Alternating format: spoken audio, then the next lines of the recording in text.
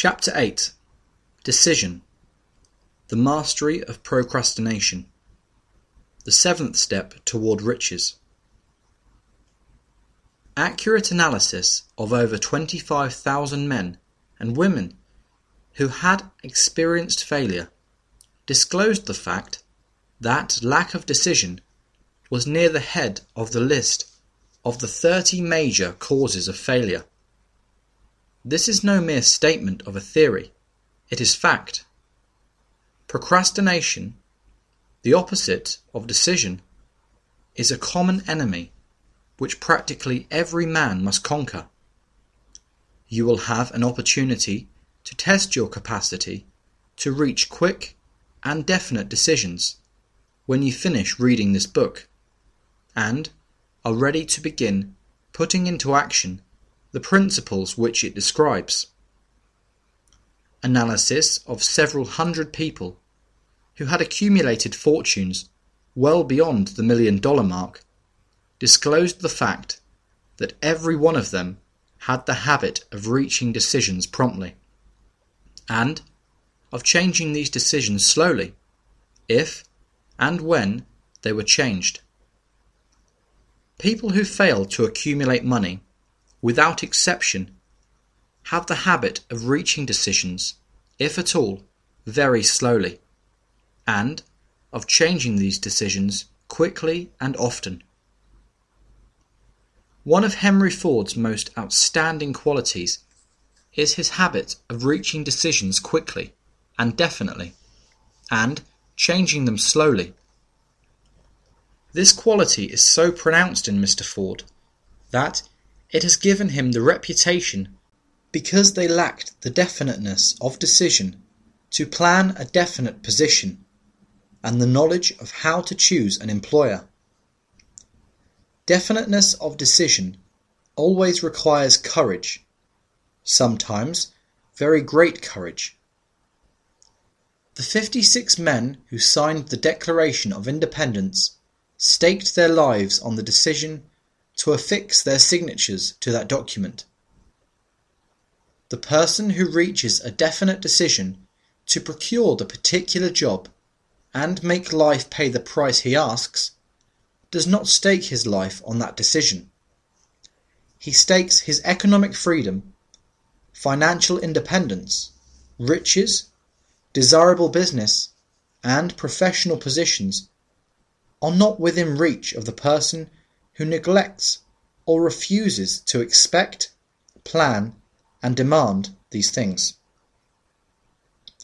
The person who desires riches in the same spirit that Samuel Adams desired freedom for the colonies is sure to accumulate wealth. In the chapter on organized planning, you will find complete instructions for marketing every type of personal services. You will find also detailed information on how to choose the employer you prefer and the particular job you desire. These instructions will be of no value to you unless you definitely decide to organize them into a plan of action. Of being obstinate. It was this quality which prompted Mr. Ford to continue to manufacture his famous Model T, the world's ugliest car, when all of his advisors and many of the purchasers of the car were urging him to change it.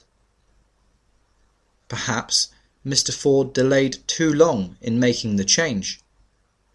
But the other side of the story is that Mr. Ford's firmness of decision yielded a huge fortune before the change in the model became necessary. There is but little doubt that Mr. Ford's habit of definiteness of decision assumes the proportion of obstinacy. But this quality is preferable to slowness in reaching decisions and quickness in changing them.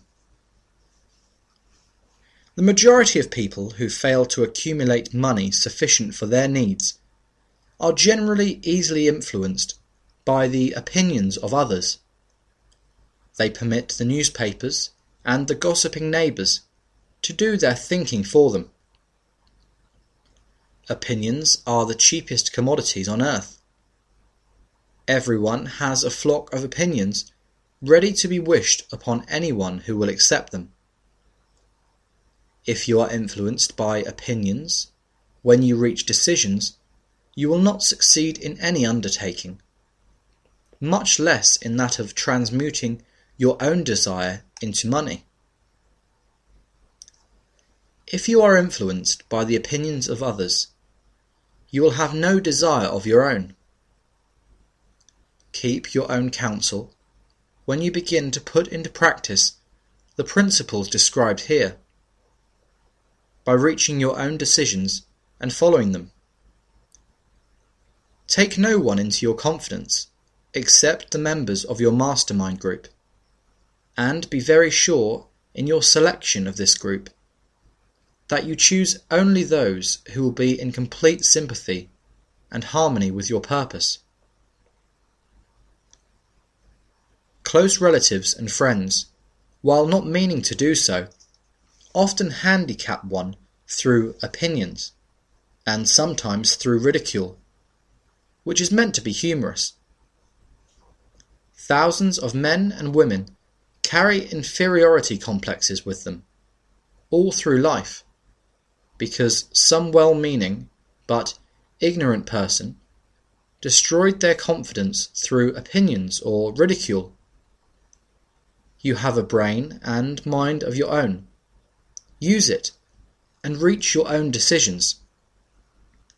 If you need facts or information from other people to enable you to reach decisions, as you probably will in many instances, acquire these facts or secure the information you need quietly, without disclosing your purpose.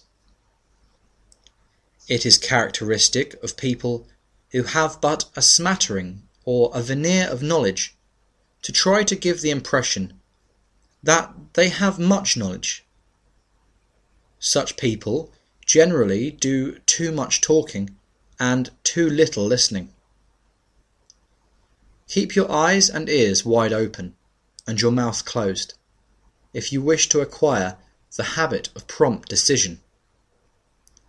Those who talk too much do little else.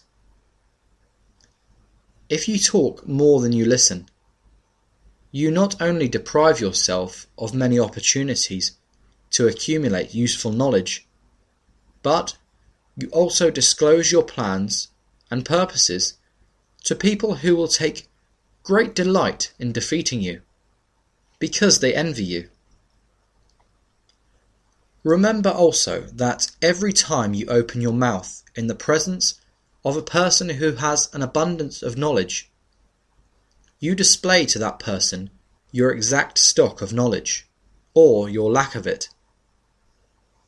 Genuine wisdom is usually conspicuous through modesty and silence. Keep in mind the fact that every person with whom you associate is, like yourself, seeking the opportunity to accumulate money. If you talk about your plans too freely, you may be surprised when you learn that some other person has beaten you to your goal by putting into action ahead of you. The plans of which you talked unwisely. Let one of your first decisions be to keep a closed mouth and open ears and eyes. As a reminder to yourself, follow this advice. It will be helpful if you copy the following epigram in large letters and place it where you will see it daily. Tell the world what you intend to do, but first show it. This is the equivalent of saying that deeds, and not words, are what count most. Freedom or death on a decision. The freedom of decisions depends upon the courage required to render them. The great decisions, which served as the foundation of civilization, were reached by assuming great risks, which often meant the possibility of death. Lincoln's decision to issue his famous Proclamation of Emancipation, which gave freedom to the colored people of America, was rendered with full understanding that his act would turn thousands of friends and political supporters against him. He knew too that the carrying out of that proclamation would mean death to thousands of men on the battlefield. In the end, it cost Lincoln his life. That required courage. Socrates' decision to drink the cup of poison, rather than compromise in his personal belief, was a decision of courage. It turned time ahead 1,000 years, and gave to people then unborn the right to freedom of thought and of speech. The decision of General Robert E. Lee, when he came to the parting of the way with the Union and took up the cause of the South, was a decision of courage, for he well knew that it might cost him his own life, that it would surely cost the lives of others. But the greatest decision of all time, as far as any American citizen is concerned, was reached in Philadelphia, July 4th, 1776, when 56 men signed their names to a document which they knew would bring freedom to all, or leave every one of the 56 hanging from the gallows. You have heard this famous document, but you may not have drawn from it the great lesson in personal achievement it so plainly taught. We all remember the date of this momentous decision, but few of us realize what courage that decision required. We remember our history as it was taught. We remember dates and the names of the men who fought. We remember Valley Forge and Yorktown. We remember George Washington and Lord Cornwallis. But we know little of the real forces back of these names, dates, and places.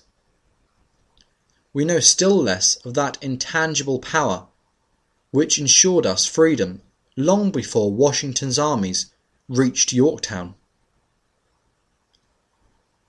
We read the history of the Revolution and falsely imagine that George Washington was the father of our country, that it was he who won our freedom, while the truth is, Washington was only an accessory after the fact, because victory for his armies had been ensured long before Lord Cornwallis surrendered. This is not intended to rob Washington of any of the glory he has so richly merited. Its purpose, rather, is to give greater attention to the astounding power that was the real cause of his victory. It is nothing short of tragedy that the writers of history have missed entirely even the slightest reference to the irresistible power which gave birth and freedom to the nation destined to set up new standards of independence for all the peoples of the earth.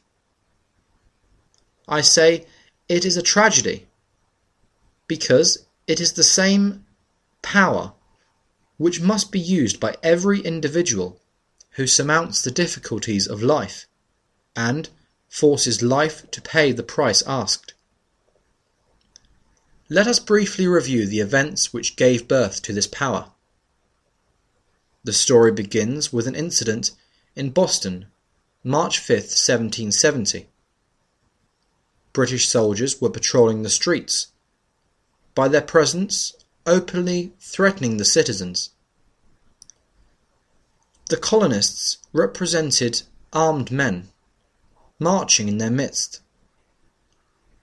They began to express their resentment openly, hurling stones as well as epithets at the marching soldiers, until the commanding officer gave orders. Fix bayonets. Charge. The battle was on. It resulted in the death and injury of many. The incident aroused such resentment that the Provincial Assembly, made up of prominent colonists, called a meeting for the purpose of taking definite action. Two of the members of that assembly were John Hancock and Samuel Adams. Long live their names! They spoke up and courageously declared that a move must be made to eject all British soldiers from Boston. Remember this: a decision in the minds of two men might properly be called the beginning of the freedom which we of the United States now enjoy. Remember too that the decision of these two men called for faith and courage, because it was dangerous.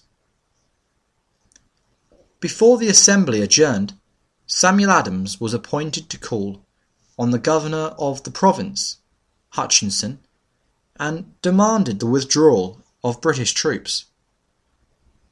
The request was granted. The troops were removed from Boston, but the incident was not closed.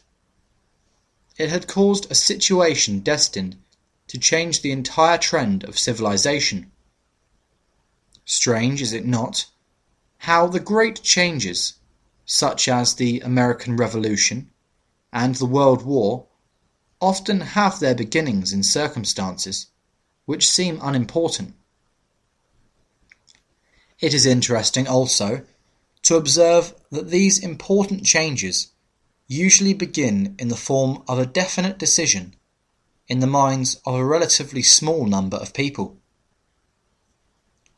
Few of us know the history of our country well enough to realize that John Hancock, Samuel Adams, and Richard Henry Lee of the province of Virginia were the real fathers of our country.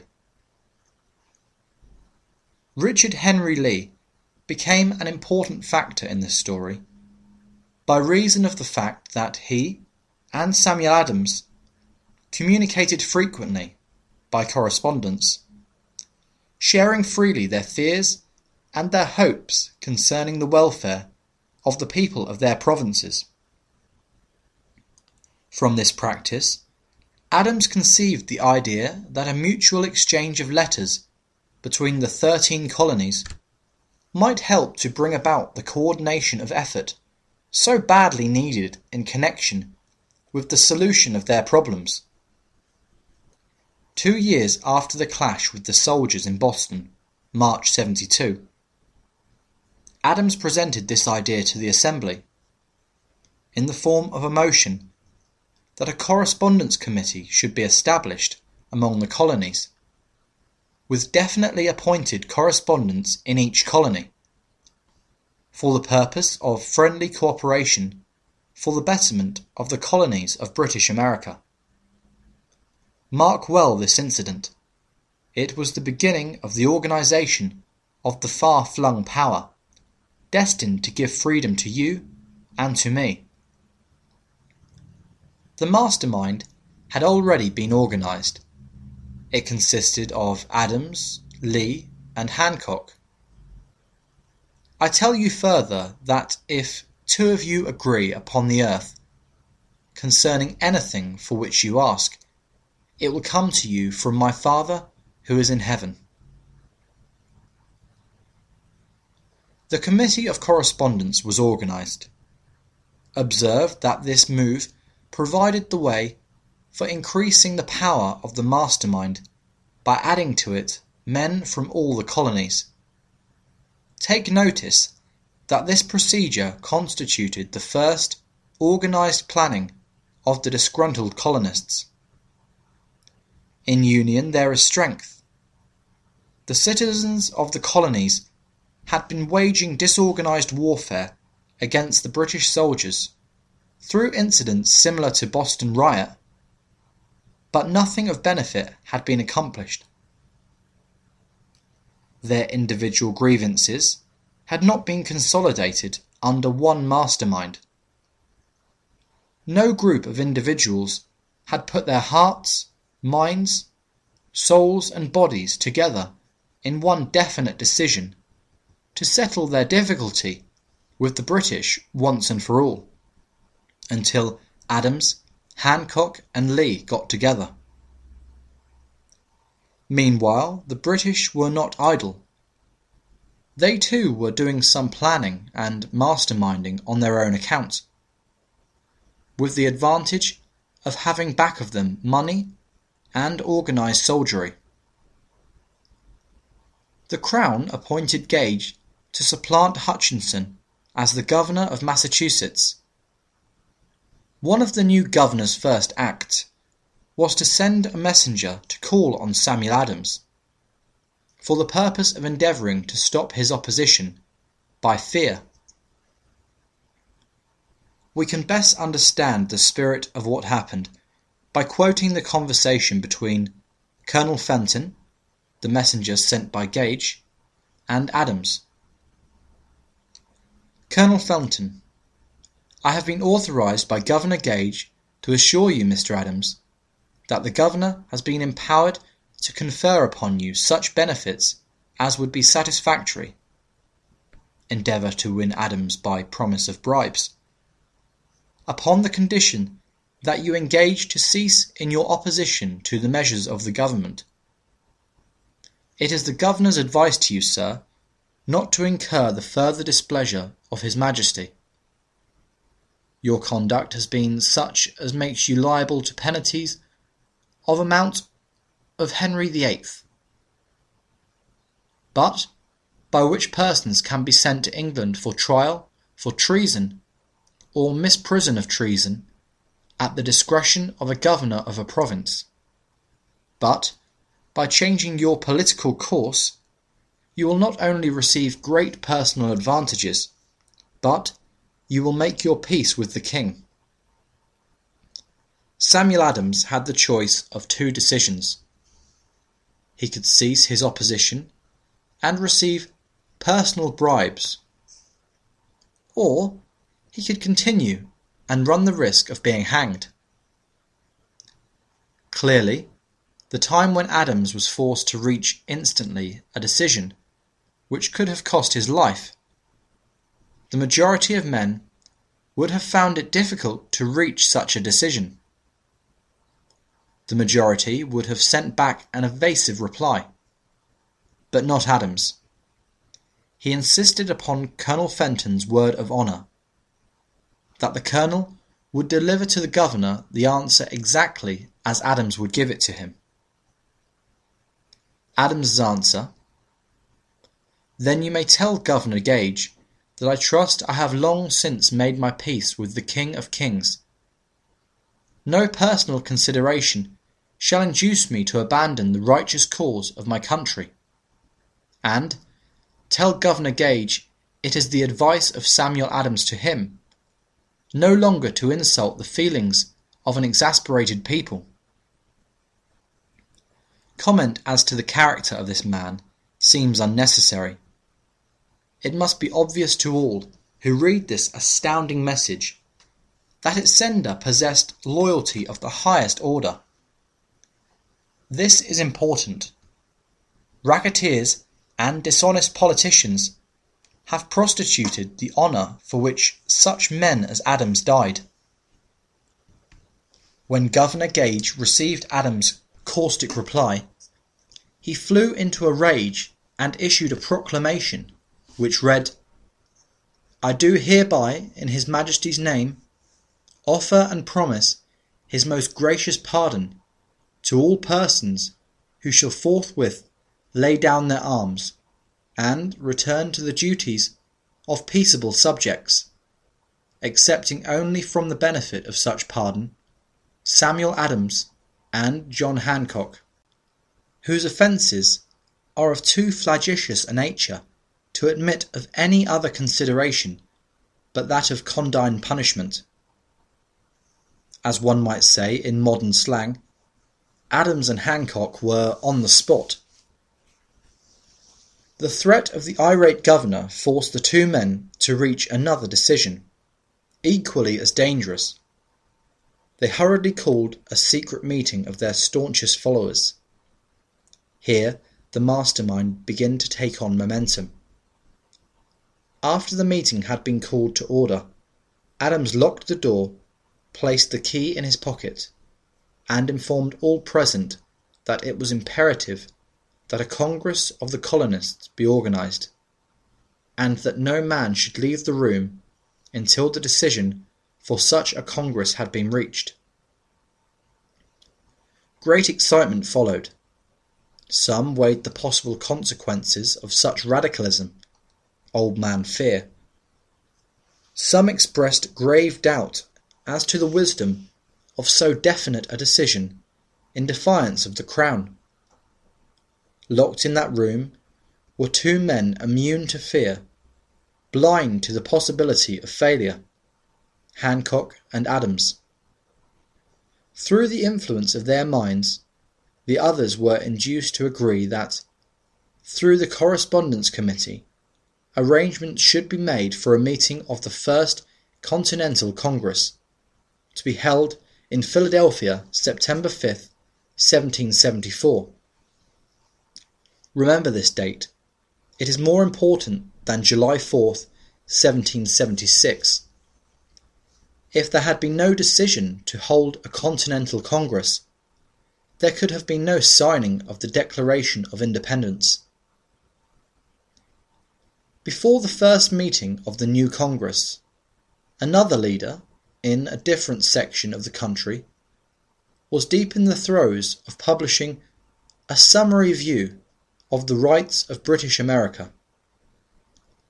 He was Thomas Jefferson, of the province of Virginia, whose relationship to Lord Dunmore, representative of the Crown in Virginia, was as strained as that of Hancock and Adams with their governor. Shortly after his famous Summary of Rights was published, Jefferson was informed that he was subject to prosecution for high treason against His Majesty's government. Inspired by the threat, one of Jefferson's colleagues, Patrick Henry, boldly spoke his mind, concluding his remarks with a sentence which shall forever remain a classic. "If this be treason, then make the most of it."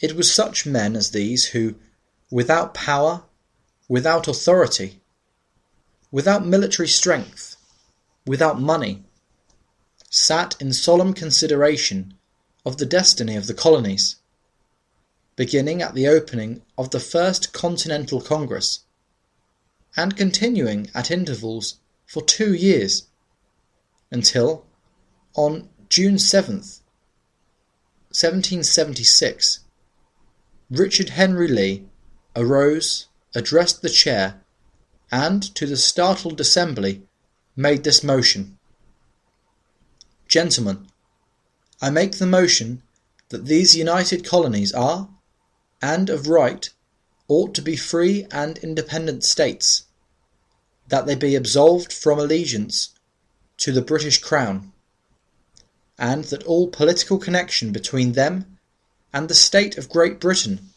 is, and ought to be, totally dissolved." Lee's astounding motion was discussed fervently, and at such length that he began to lose patience. Finally, after days of argument, he again took the floor and declared in a clear, firm voice, "Mr. President, we have discussed this issue for days. It is the only course for us to follow. Why then, sir, do we longer delay? Why still deliberate? Let this happy day give birth to an American Republic. Let her arise, not to devastate and to conquer, but to re-establish the reign of peace and of law. The eyes of Europe are fixed upon us. She demands of us a living example of freedom, that may exhibit a contrast in the felicity of the citizen to the ever-increasing tyranny." Before his motion was finally voted upon, Lee was called back to Virginia, because of serious family illness. But before leaving, he placed his cause in the hands of his friend, Thomas Jefferson, who promised to fight until favourable action was taken. Shortly thereafter, the President of the Congress, Hancock, appointed Jefferson as chairman of a committee to draw up a Declaration of Independence. Long and hard the committee laboured on a document which would mean, when accepted by Congress, that every man who signed it would be signing his own death warrant, should the colonies lose in the fight with Great Britain, which was sure to follow. The document was drawn, and on June 28th, the original draft was read before the Congress. For several days it was discussed, altered, and made ready. On July 4th, 1776, Thomas Jefferson stood before the Assembly and fearlessly read the most monumentous decision ever placed upon paper. When in the course of human events it is necessary for one people to dissolve the political bands which have connected them with another, and to assume among the powers of the earth the separate and equal station to which the laws of nature and of nature's God entitle them, a decent respect to the opinions of mankind requires that they should declare the causes which impel them to the separation. When Jefferson finished, the document was voted upon, accepted, and signed by the 56 men, every one staking his own life upon his decision to write his name. But that decision came into existence a nation destined to bring to mankind forever the privilege of making decisions. The decisions made in a similar spirit of faith, and only by such decisions can men solve their personal problems and win for themselves high estates of materials and spiritual wealth. Let us not forget this. Analyse the events which led to the Declaration of Independence, and be convinced that this nation, which now holds a position of commanding respect and power among all nations of the world, was born of a decision created by a mastermind, consisting of 56 men. Note well the fact that it was their decision which ensured the success of Washington's armies, because the spirit of that decision was in the heart of every soldier who fought with him, and served as a spiritual power which recognizes no such thing as failure. Note also, with great personal benefit, that the power which gave this nation its freedom is the self-same power that must be used by every individual who becomes self-determining. This power is made up of the principles described in this book. It will not be difficult to detect in the story of the Declaration of Independence. At least 6 of these principles: desire, decision, faith, persistence, the mastermind, and organized planning. Throughout this philosophy will be found the suggestion that thought, backed by strong desire, has a tendency to transmute itself into its physical equivalent. Before passing on, I wish to leave you the suggestion that one may find in this story, and in the story of organization of the United States Steel Corporation, a perfect description of the method by which thought makes this astounding transformation. In your search for the secret of the method, do not look for a miracle, because you will not find it. You will find only the eternal laws of nature. These laws are available to every person who has the faith and the courage to use them. They may be used to bring freedom to a nation or to accumulate riches. There is no charge save the time necessary to understand and appropriate them. Those who reach decisions promptly and definitely know what they want and generally get it. The leaders in every walk of life decide quickly and firmly. That is the major reason why they are leaders. The world has the habit of making room for the man whose words and actions show that he knows where he is going. Indecision is a habit which usually begins in youth. The habit takes on permanency as the youth goes through graded school, high school, and even through college, without definiteness of purpose. The major weakness of all educational systems is that they neither teach nor encourage the habit of definite decision. It would be beneficial if no college would permit the enrollment of any student, unless and until the student declared his major purpose in matriculating. It would be of still greater benefit if every student who enters the graded schools were compelled to accept training in the habit of decision, and forced to pass a satisfactory examination on the subject before being permitted to advance in the grades. The habit of indecision acquired because of the deficiencies of our school system goes with the student into the occupation he chooses, if, in fact, he chooses his occupation. Generally, the youth just out of school seeks any job that can be found. He takes the first place he finds because he has fallen into the habit of indecision.